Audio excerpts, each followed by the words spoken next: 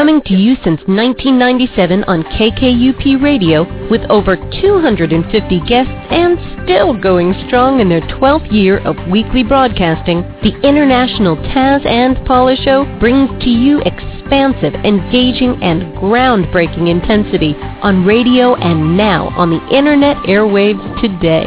Listen live every Thursday or visit Embracing Mother Earth's archives, exclusive articles, ask questions, and receive actual answers from guests anytime at TazandPaulaShow.com.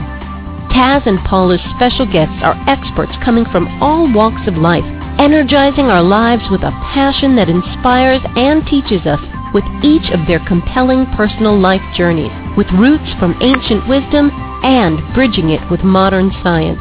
We hope today's show touches the wisdom of your heart. And now, Taz and Paula. Well, good morning, everyone. We are just so thrilled to have our friend back again with us. Meir Schneider tops the charts for creative healing techniques that bring forth success into everyone's life. He has the touch of alchemy, which transforms physical matter into higher vibrational energies. And one's body simply responds to these creative influences that he shares. You are now listening to the International Taz and Paula Show, and I'm Paula. And I'm Taz. People travel from all over the world to work with him. Meir truly walks in an illuminated state, igniting those around him to become more flexible in their and more in tune with their bodies. He's a respected therapist and educator and a best-selling author. Meir healed himself of congenital blindness and other serious vision problems, and now he has a driver's license. Well, Meir says you do not have to deteriorate. You do not have to deteriorate with age, and use your body. It's renewable. Thank goodness. And from all indications, Meir's method seems to overturn the unconscious expectations that program how we think, move, breathe, and see by teaching us new ways to move, live, and to experience life. Well, Meir, welcome back to our program. You're one of our favorite guests. It's so nice to be on your show. I just came back from Brazil. I flew yesterday, and I'm overcoming the fact that my furnace is not working, and I'm doing good and don't have jet lags. Imagine, I came here to 44 degrees from something like 90. Wow. It's midst of summer there. We taught a class on, a deep class on the spine. I'm so happy we had in our class 10 physiotherapists, 5 occupational therapists. We had a physician who was a physiatrist trained in orthopedics and in neurology. And she had many, many questions, and a lot of changes happened in her. And then we had a personal trainer, people at large who wanted to improve. So it was a very nice advanced class, and I taught it with Beatrice, who overcame muscular dystrophy and herself is a professor of occupational therapy. And she divides anatomy in a whole new way. She sees muscles that hold the posture, muscles that move, and the back is basically connected to the limbs, and what she's saying is exactly what I was saying for many years, that many small muscles our brain never connects to. And the idea is to start and connect with them, work with them, so we can start and aid the muscles that overwork and overstrain. And the principles of working on the back is, first of all, I would say deep relaxation of the back, but the number one thing is to create a situation where we use more of our muscles, and then to start and integrate them with the muscles we never use. And we do it through isolating muscle groups and then lead to balanced use of the back. These days, more than 80% of the people have back problems. And we had 100 people in the 5th day that our students worked with, and they were so happy, and postures changed among many of those people. They came from all over Brazil to work with my students, and the changes in them were so marvelous that they were so grateful to my students, and I'm grateful to them as well. I have a feeling that we can have a whole new day, instead of a whole industry to work with back pain that exists, a new way of working to prevent back pain, and instead of a whole industry talking about the fact that back pain has to be there, a whole new way to prevent them from ever occurring. And that's what I came from Brazil with. But I had an amazing surprise there. I'll tell you about it later. Well, you know what? People are bent over their computers every day, Meir. Yes. You know, it not only causes back and shoulder pain and neck pain. You know what? It does, and causes vision deterioration. So absolutely. And one thing that one can do to prevent back pain in front of the computer is to walk backwards, because you look forward so much. So if you work at home, it's so good to go to your yard and just walk backwards a little bit, walk sideways a little bit, stretch backwards a little bit, but don't wrench your neck. Stretch backwards more with your whole back and your chest, so the neck just gently falls back. And if you do that, it's much easier then to look at the computer. And in terms of the eye strain, let's talk about it a little bit later in our program. That is something we can definitely overcome and work with. But there are other things that we need to do that we normally don't do. We don't have enough side movement. For example, as you sit, why won't you stretch your whole back and move it sideways? Breathe and relax and give yourself some rest from the total movement or flexion that you do forwards. Move sideways. That makes a very big difference.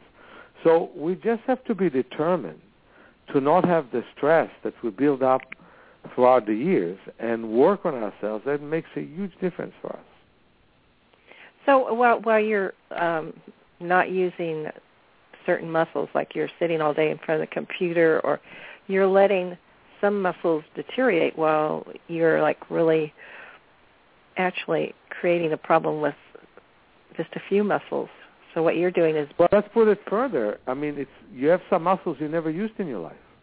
I mean, since our childhood, we didn't climb on trees, right? I mean, our ancient ancestors climbed all the time. They did not have shoes. They used their toes. We don't use our toes.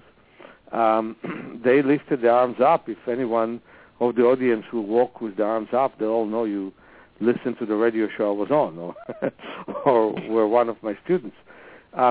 People don't have any sense of the side muscles. It basically comes to the fact that most of the muscles that we have we never use. And what we need to start and do is, instead of overworking muscles that already are strained, start to use muscles and movements we never used before. That releases the stress on the muscles that we always work, and it gives the body what it wants. It doesn't hurt for nothing. It doesn't hurt because a human back should hurt. It doesn't hurt because we don't walk on fourth, as some people are saying. We are definitely capable to stand on our 2 feet and never hurt. It simply hurts because of the stress of the common use. And it's interesting, if the audience at home can lie on their back, if you have the time and the ability to do that, and divide the back into 3. Put pressure without using your abdominal muscles on the lower back as you lie on the floor, and then put pressure on the middle back as you lie on the floor, and then on the area between the shoulders as you lie on the floor. You will start to let go of a lot of stress that you have trying to not feel your back. That's the thing that happens today. We push ourselves and we don't sense ourselves.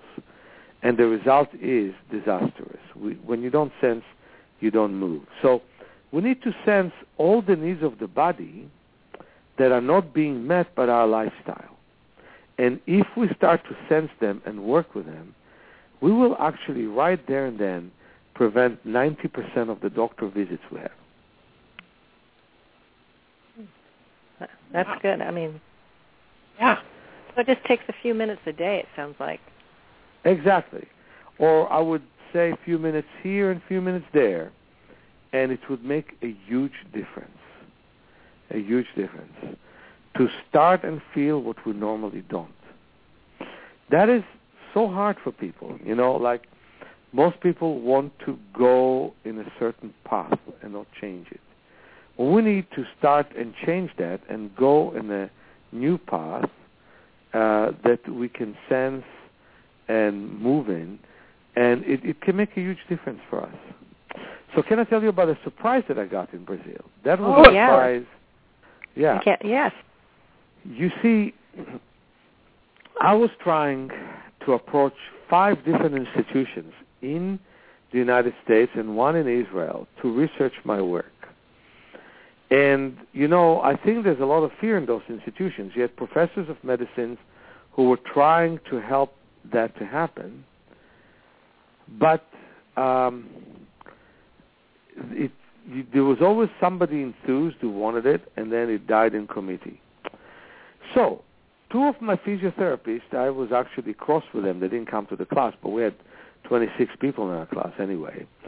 But 2 of the physiotherapists who studied with me, my students, went to a school and trained 31 kids and their parents in different ages to work on their vision. They made a very scientific study. Within 3 months, averagely, they improved by 1 line on the chart. 2 kids had strabismus, or cross-sightedness, and that disappeared. And they've written it in a professional way. And right now, one of the most known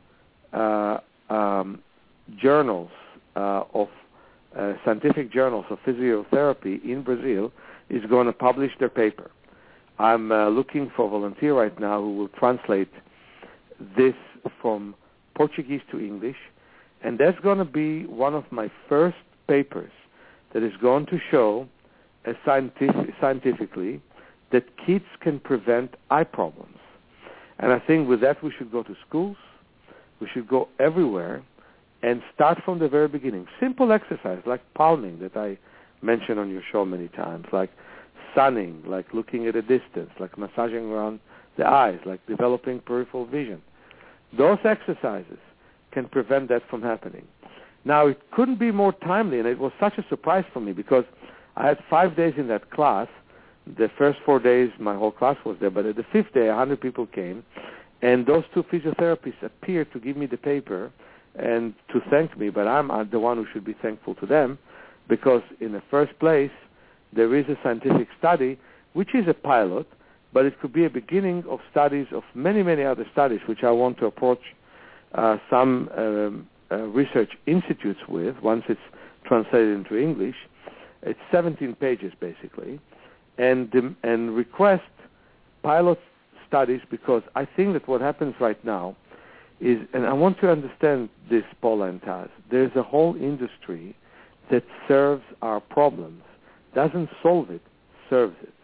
It reminds me, once there was a guy by the name of Jello Biafra, a punk musician, who ran to be a mayor, and to his fear, he got 3rd place. He was afraid that he might win. And one of his main things, he was a punk musician and a protest kind of a guy. One of his things was he wanted to create committees to regulate city corruption, not to eliminate, to regulate. So the thing is, that industry tries to regulate our problems, not eliminate them. I want to eliminate them. Wow. Would private schools embrace this better than public schools? I think that depends on the teacher. I went to, wherever my kids went, I went, because my kids were loved by everybody. I went to their public schools. I went to their high schools. And I taught their kids eye exercises. I meet those kids in ice cream stores and elsewhere, and I keep hearing that they still do their palming, and they still are impressed with the teaching that I gave. And that affected them for the rest of their life. So that was a very nice day. So basically, I would say that you can teach it everywhere. It's a point of knowledge. And I want to tell you the good news about my book, Vision for Life, that it is now already in 5 languages, which is English, Portuguese.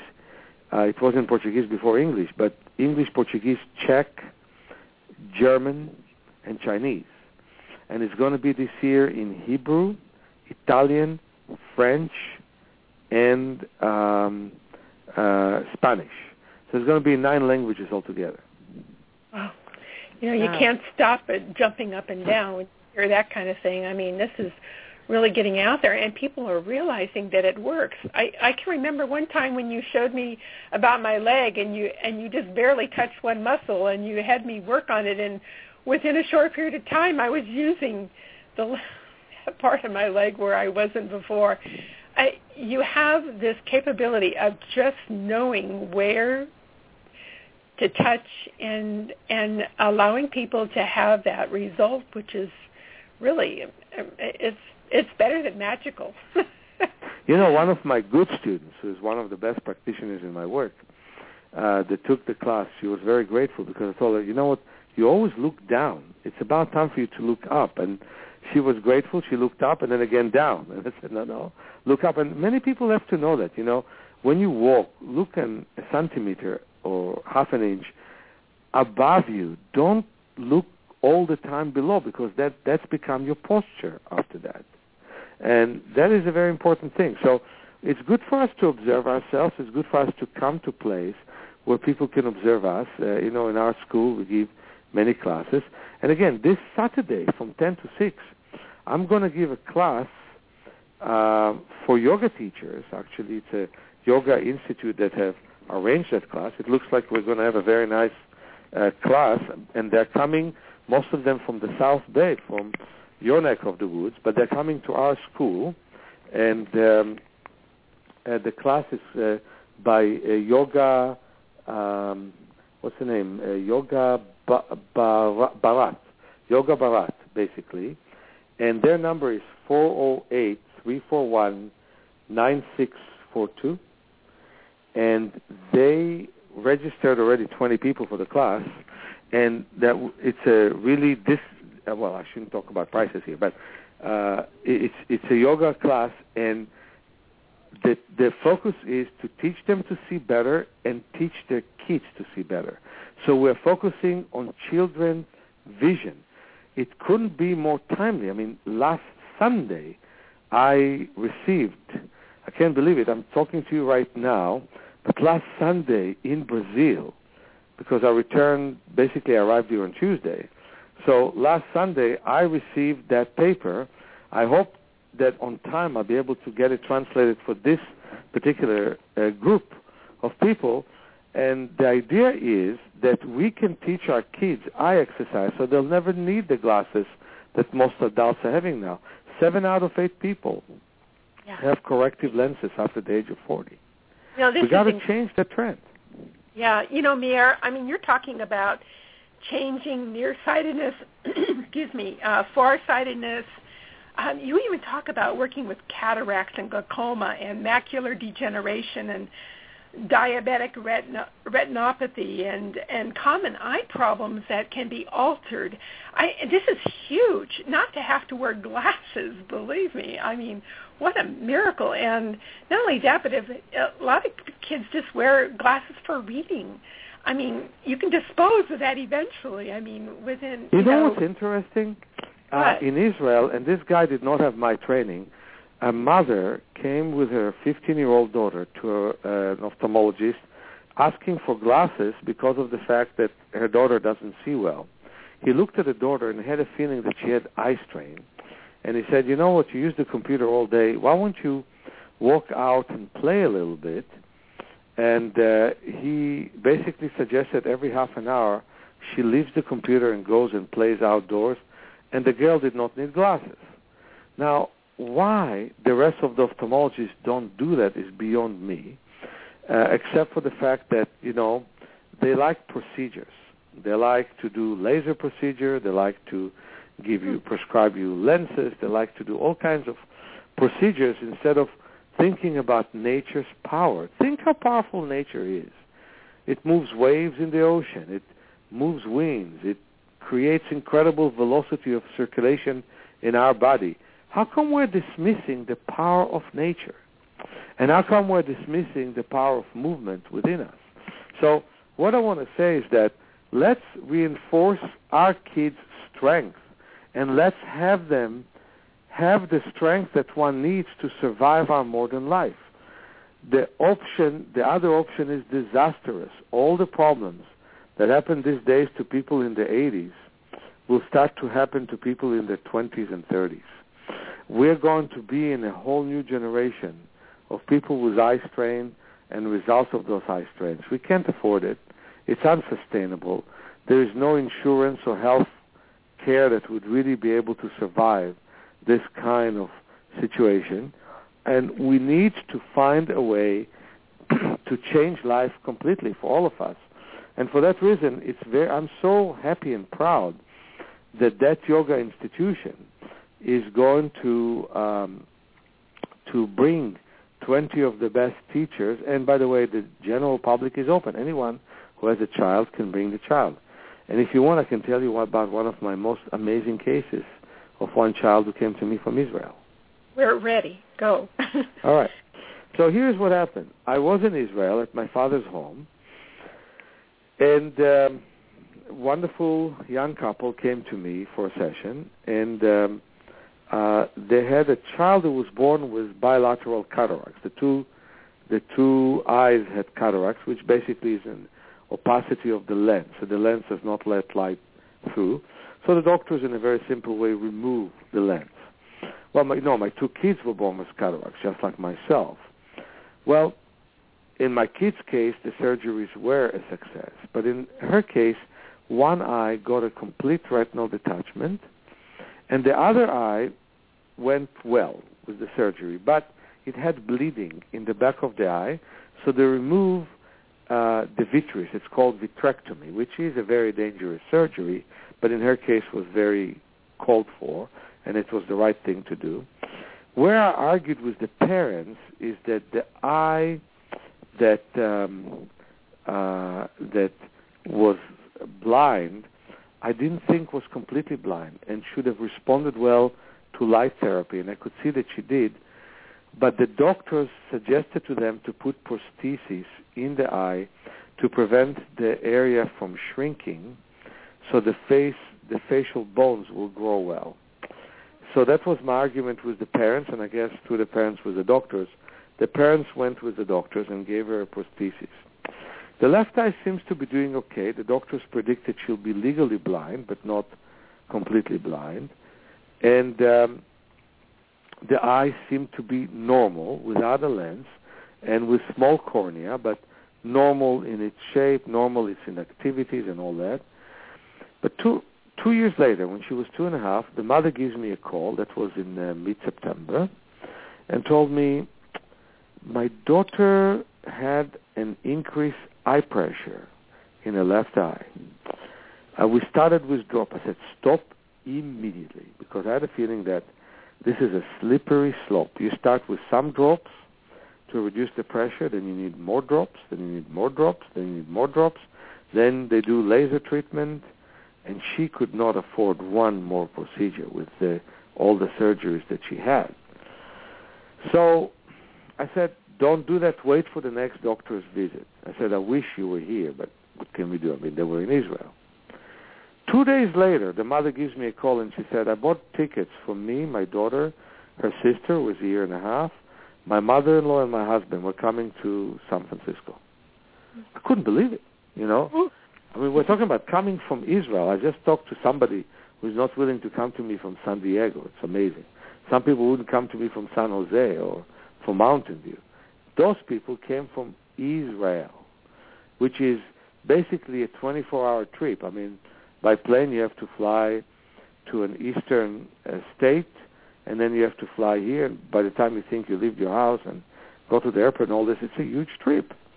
Well, they came, and I did all kinds of exercises with the daughter. The father is very fit, and the mother is also fit, and they played with her a lot on our trampoline in the backyard. We put a small piece of paper in the middle of the ice. We call it Melisenia, and we jumped and threw balls and had frogs and all kinds of things. And the daughter was trying to see them and grab them, and she responded with the hands to what she's seeing. We put a paper with a circle in the middle, and she was trying to see through that. We put a paper in the lower part of the eye and then in the upper part of the eye. So each time we kind of blocked part of her eye because she had only one eye that saw, and I was really actually a bit devastated that they had the prosthesis. So by then, 2 years after she did respond to light, she stopped responding to light, which wasn't really nice. But that eye, the left eye, was really responding very well. Well, the parents wanted me to send them to a physician to measure her pressure. So we went to a physician, and the pressure seemed to be high, and he said, you must put drops. Well, I said, don't. So you'd think the parents would at that point be disappointed, would sit on the suitcases and go home. They were disappointed, but they did not share with me any emotions of we're upset or anything. They understood that they need to keep working. They stayed 3.5 more weeks. They kept working with me. And to just give you figures, 10 to 20 is normal pressure, 20 to 30 is high, 30 to 40 is very high, and above 30 considered to be dangerous. Well, we worked, I massaged her, and then I started to say to myself, those people stayed here, so I will help them. The mother-in-law already went back home. They had to change 3 different housing situations. I said to myself, what's happening? How will I help them? And then I remembered that years before, in the early 80s, came to me a kid with an enlarged heart, and his heartbeat were something like 110 beats per minute. Mine were 72. When I put my hand on my heart and his heart, on our ribs, our hearts were beating together at 84 beats per minute for that moment. So I put my fingers on her eye and my eye. Her eye was much harder from the pressure. Mine was much softer. Slowly, her eye became softer and mine harder. I got the mom to do the same thing. And then the best was when the mom put one hand on her eye and another hand on the other baby's eye, the little sister. And then the father did the same thing. And when we went to the appointment with the pediatric ophthalmologist, her pressure went down to 11. It was 26 in Israel. It was 27 in the first test. It was 11, which is completely normal. I have no idea how it is now.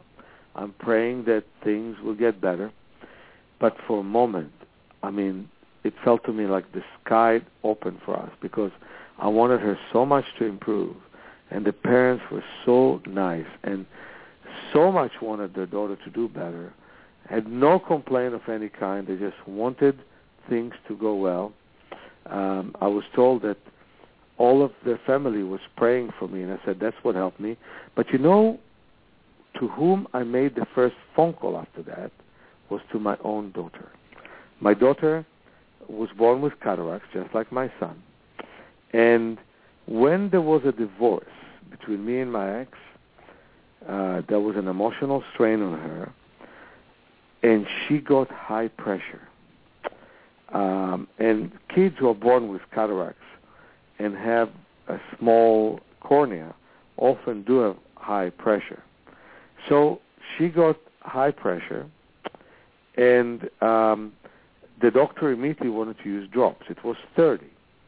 And my ex-wife said, no, don't do that. So I worked with her, and I was able to reduce the pressure to 25. That was good. And for 2.5 years, we were able to manage it. In fact, once it even went as low as 21, which is very good. And then the pressure went up and up and up. And I had no idea why. But a year later, I understood why.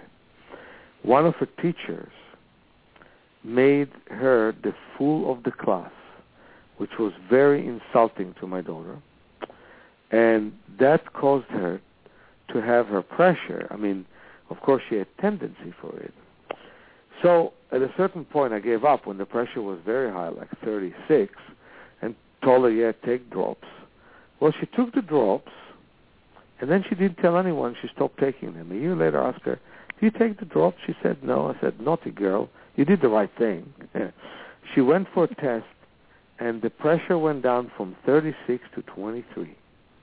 And I asked myself, how did it happen? Well, a year passed. She no longer had that abusive and terrible teacher in high school. So she had much better teachers, and she was given a special role in The Sound of Music. She was the nun, the main character. And I can tell you, we had to close her room. She was yodeling and singing. Basically, I took her to singing lessons twice a week. We had to close the room because she was singing all over the place. Well, singing got her pressure down. I almost was in tears when I saw her playing, but I was elated. It was one of the best days of my life. 13 points down without a single drop. So the person I called to thank was my own daughter, because she had been my lightning rod. I had to struggle with her high pressure, and I was able to prevent her from having glaucoma. And thanks to my daughter, I was able to improve and to work that well with this wonderful baby. And it's one of the best things that happened. And even though I taught a spine class, many of my students were very interested in vision, and we touched each other's eye. And it was very interesting. The pressure went down, and when people heard a lot of noise, there was some mowing of grass in another house where we were in Brazil, the pressure went up. Also, they realized that whenever the eyes are relaxed, the back feels better, and when the eyes are tense, the back feels worse.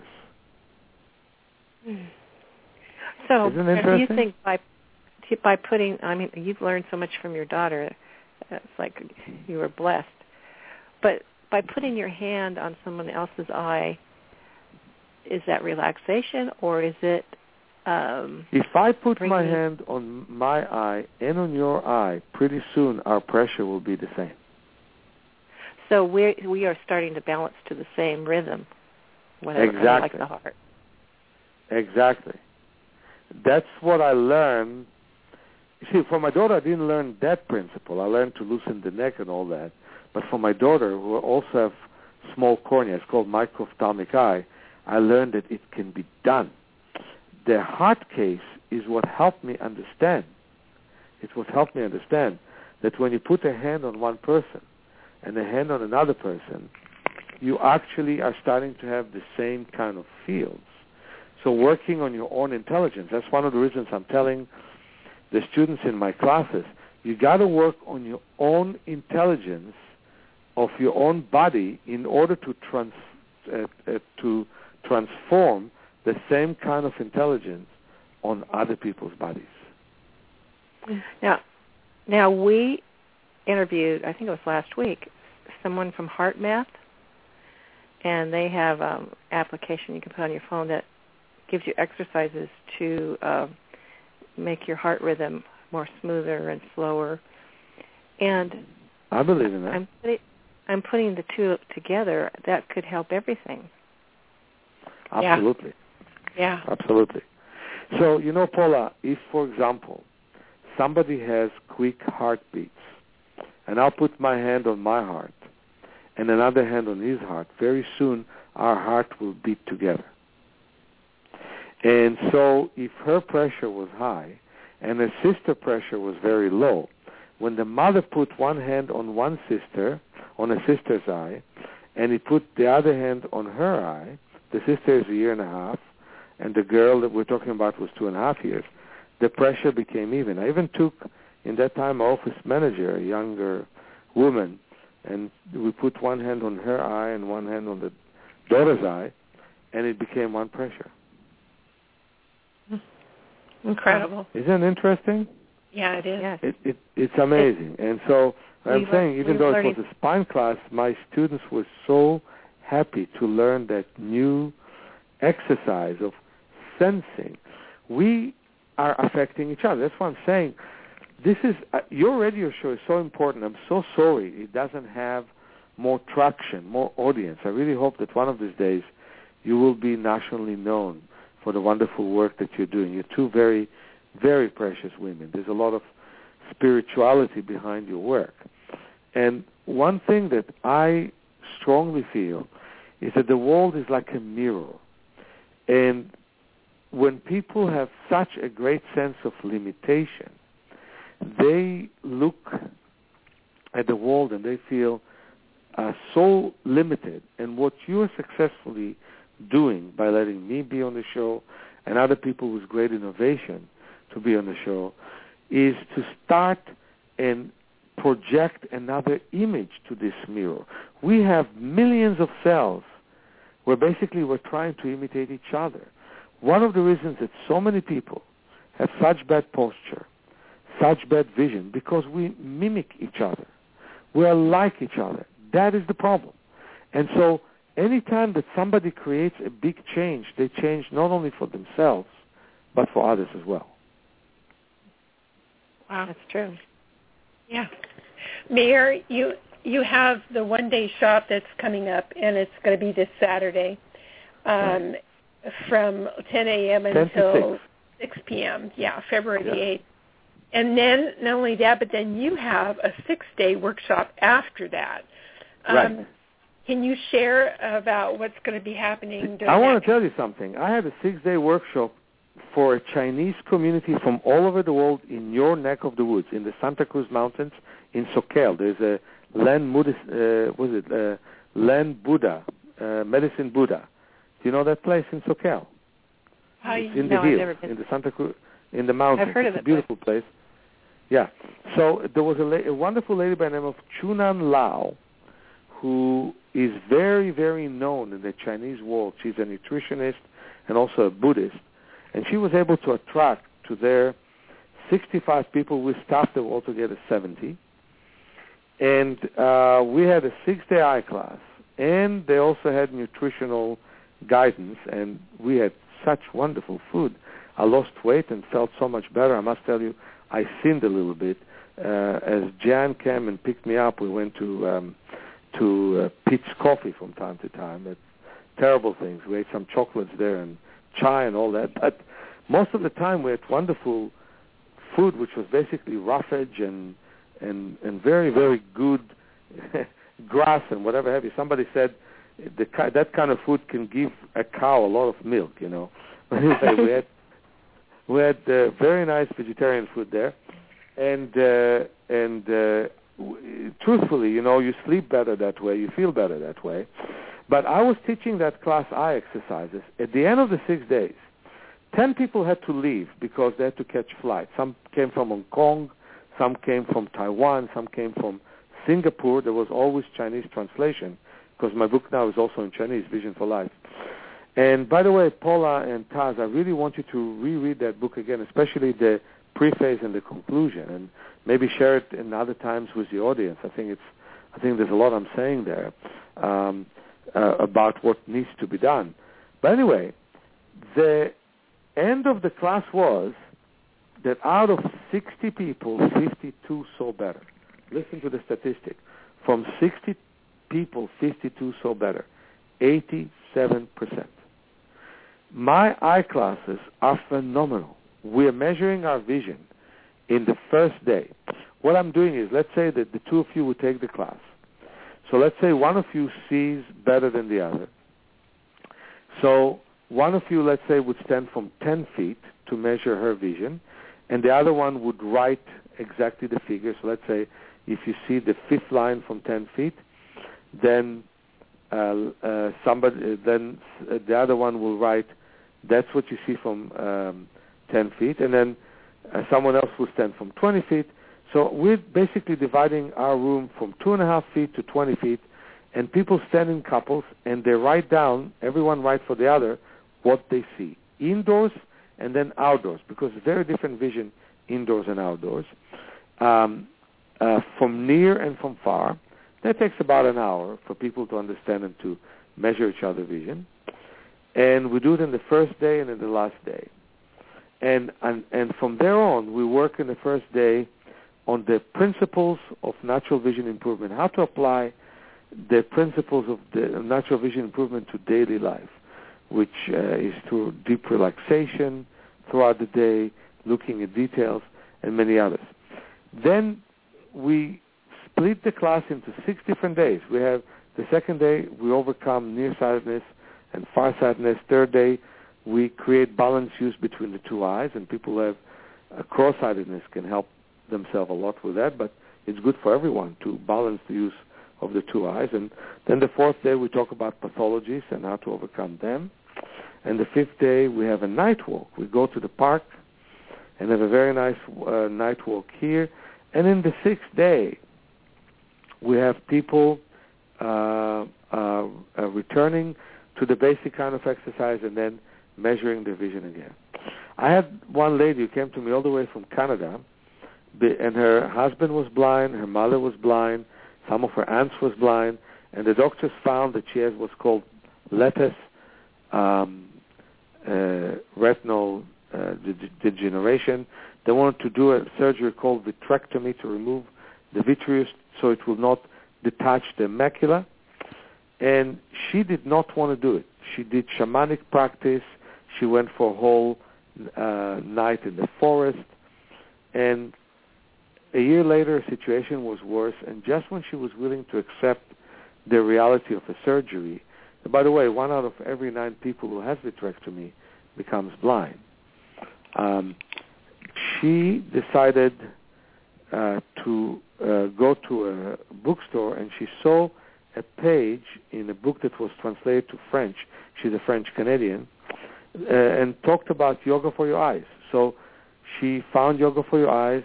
She found me. She called me, and that's when I did my book campaign, and I went to New York. And I was on your show beforehand because I also was in East West Bookshop. And I was also on other shows in KKUP, on Cheryl's show. Anyway, what happened was, after seeing me in New York and coming for 6-day eye class here, the same surgeon who pressured her to remove a vitreous said there is no need for the surgery. And then she came for my training course in August, and she came back to her doctor who said, it's even better now. So her case is that her lattice retinal degeneration got way better, and the same surgeon that put on her tremendous pressure to do the surgery does not want to do it now. Meir, when you're talking about, you're talking about going out in, I always, because you're by the ocean in San Francisco, I always think of you going out there and bringing your students to the beach. So we do. You know, you're looking. We take charts. We take eye charts on boards to the beach. We look like a bunch of weirdos because I get everyone to put an obstructive lens. Like we take sunglasses and we break one lens.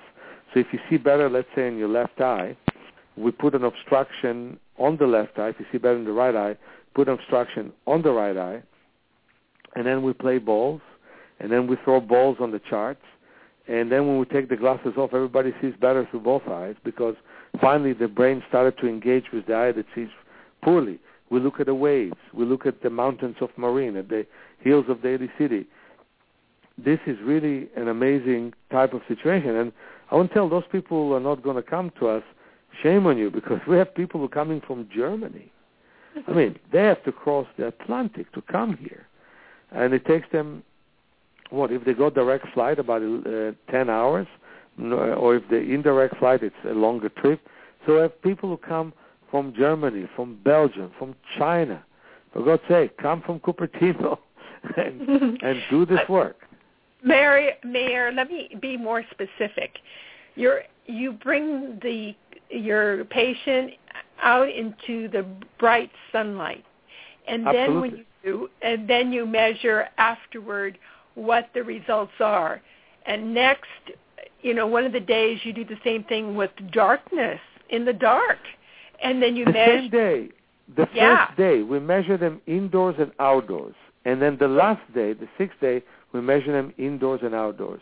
And 52 out of 60 saw better both.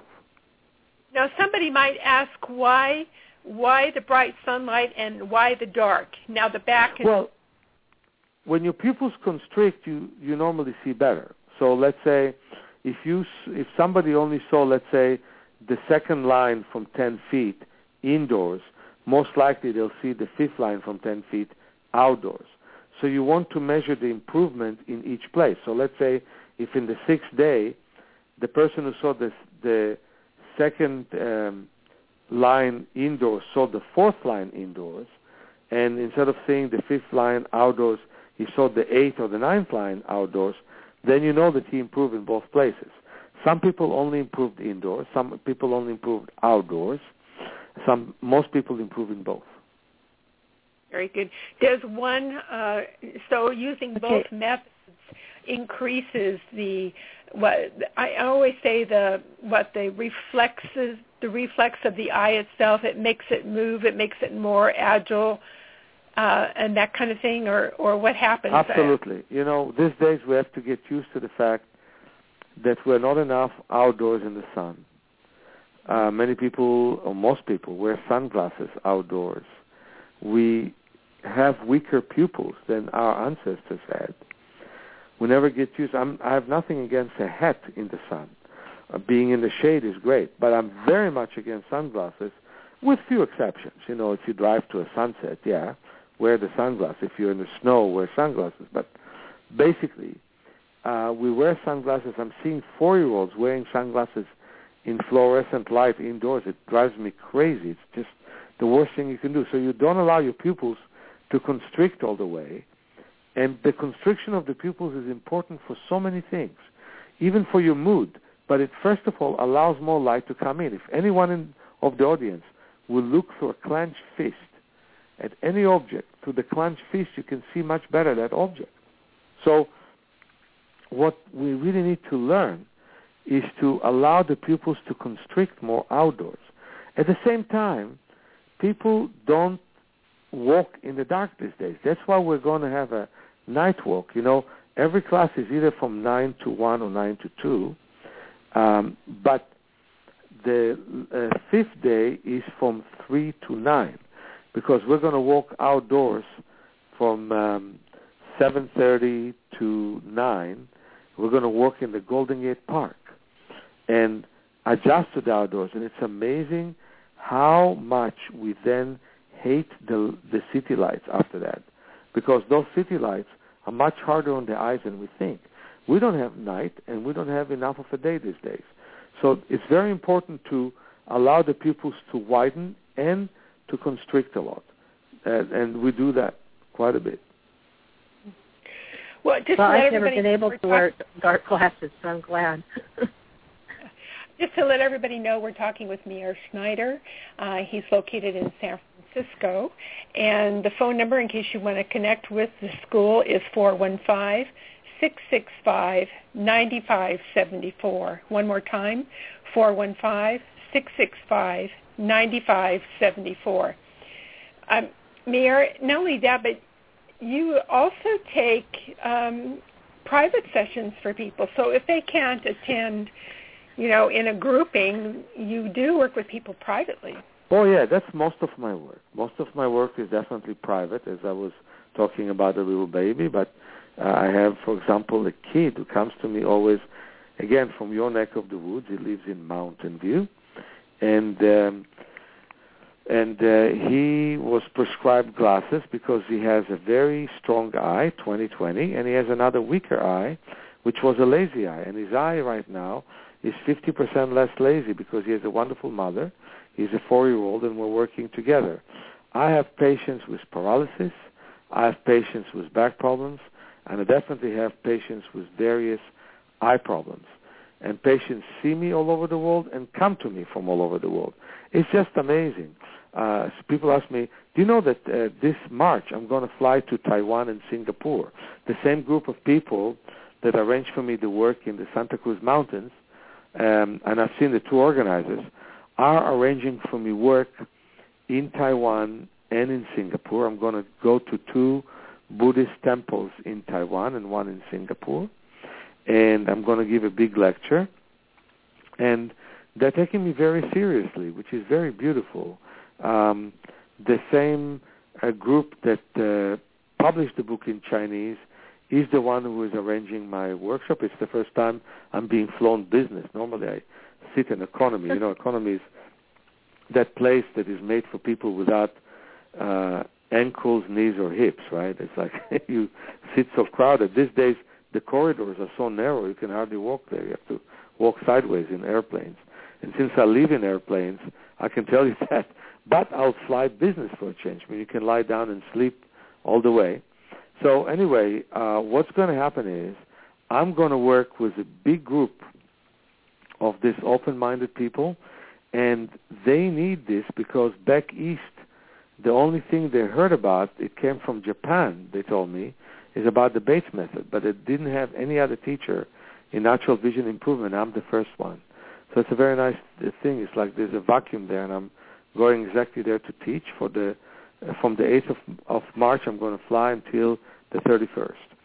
And I'll be in Germany this year to teach a natural vision improvement workshop and some movement with the body in Germany. And I'll be in England, and I'll be in Italy, and I'll be in France. So this is a very big year for me with my travel. I normally travel, but not this much, So that's Meir, what's happening. Let people know here, your website, if they want to go there, is self-healing.org. And that's self, S-E-L-F, -healing.org. Meir, you have a special tip of the month on your website, and let me tell you, you talk about some incredible things. Dealing with diabetic problems, I mean, your skills can reach so many areas of the body, and people need to know about this. This is just awesome. And it works with asthma and deep breathing, relieving TMJ and jaw strain. You know what, just about anything, and lower back. A lot of people are walking around, their back is killing them right now.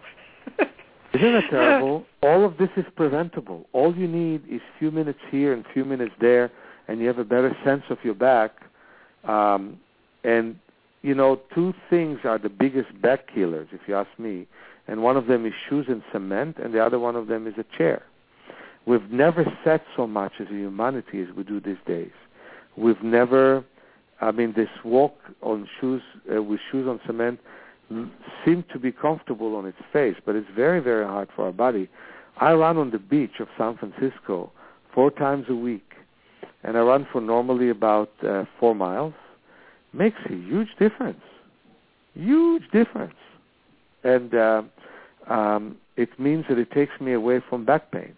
But also sensing the back and sensing its needs and responding to the needs is so important. Again, let me just repeat what I said. There's a whole industry that manages our back pain. There is nowhere someone who says, let's stop this madness.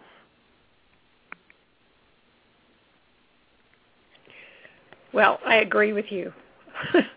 Let's stop the madness. Yeah.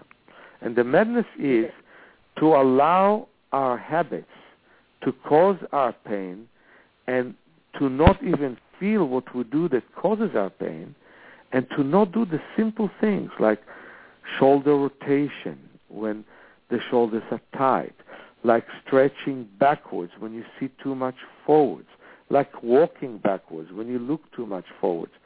Doing simple things as that can take away a load. And in my next tip of the month, or of the week, I'm going to talk about rolling from side to side on the floor. Rolling on one set of ribs, then on the other, on the side, rolling on the other side, and then rolling from side to side like kids do, to start and use the side muscles and not only the front muscles. We use the same group of muscles again and again to a point of exhaustion. Then we become exhausted and achy. And if we learn to use other muscles, we would not need a bunch of pills, braces, and Lord knows what, that is all coming to manage a problem that shouldn't exist in the first place. Yep. We even have our kids sitting too long by the computers.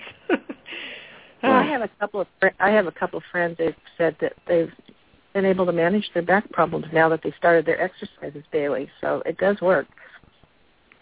Absolutely. Absolutely. And what was interesting was the physiatrist that I was talking. I mean, after all, she had, first of all, very extreme medical education. You have to understand that after finishing medical school, there's still 3 more years in specializing in physiatrists. All physiotherapy departments have a doctor who manages the physiotherapists. That's what a physiatrist is. And she had such a hard time with my teaching, but she was so fascinated at the same time. She basically made a hard abdomen, like so many orthopedists tell you, make your abdomen hard. I said, look, my abdomen is very strong. I got a very fat and heavy person to stand on my abdomen, and I lifted my abdomen up and down, lifted them up and down without any problem. But the point is, you don't harden the abdomen. You relax it. Hardening the abdomen, like they teach you in all of those classes, basically creates arthritis all over the body because it shrinks and shortens everything.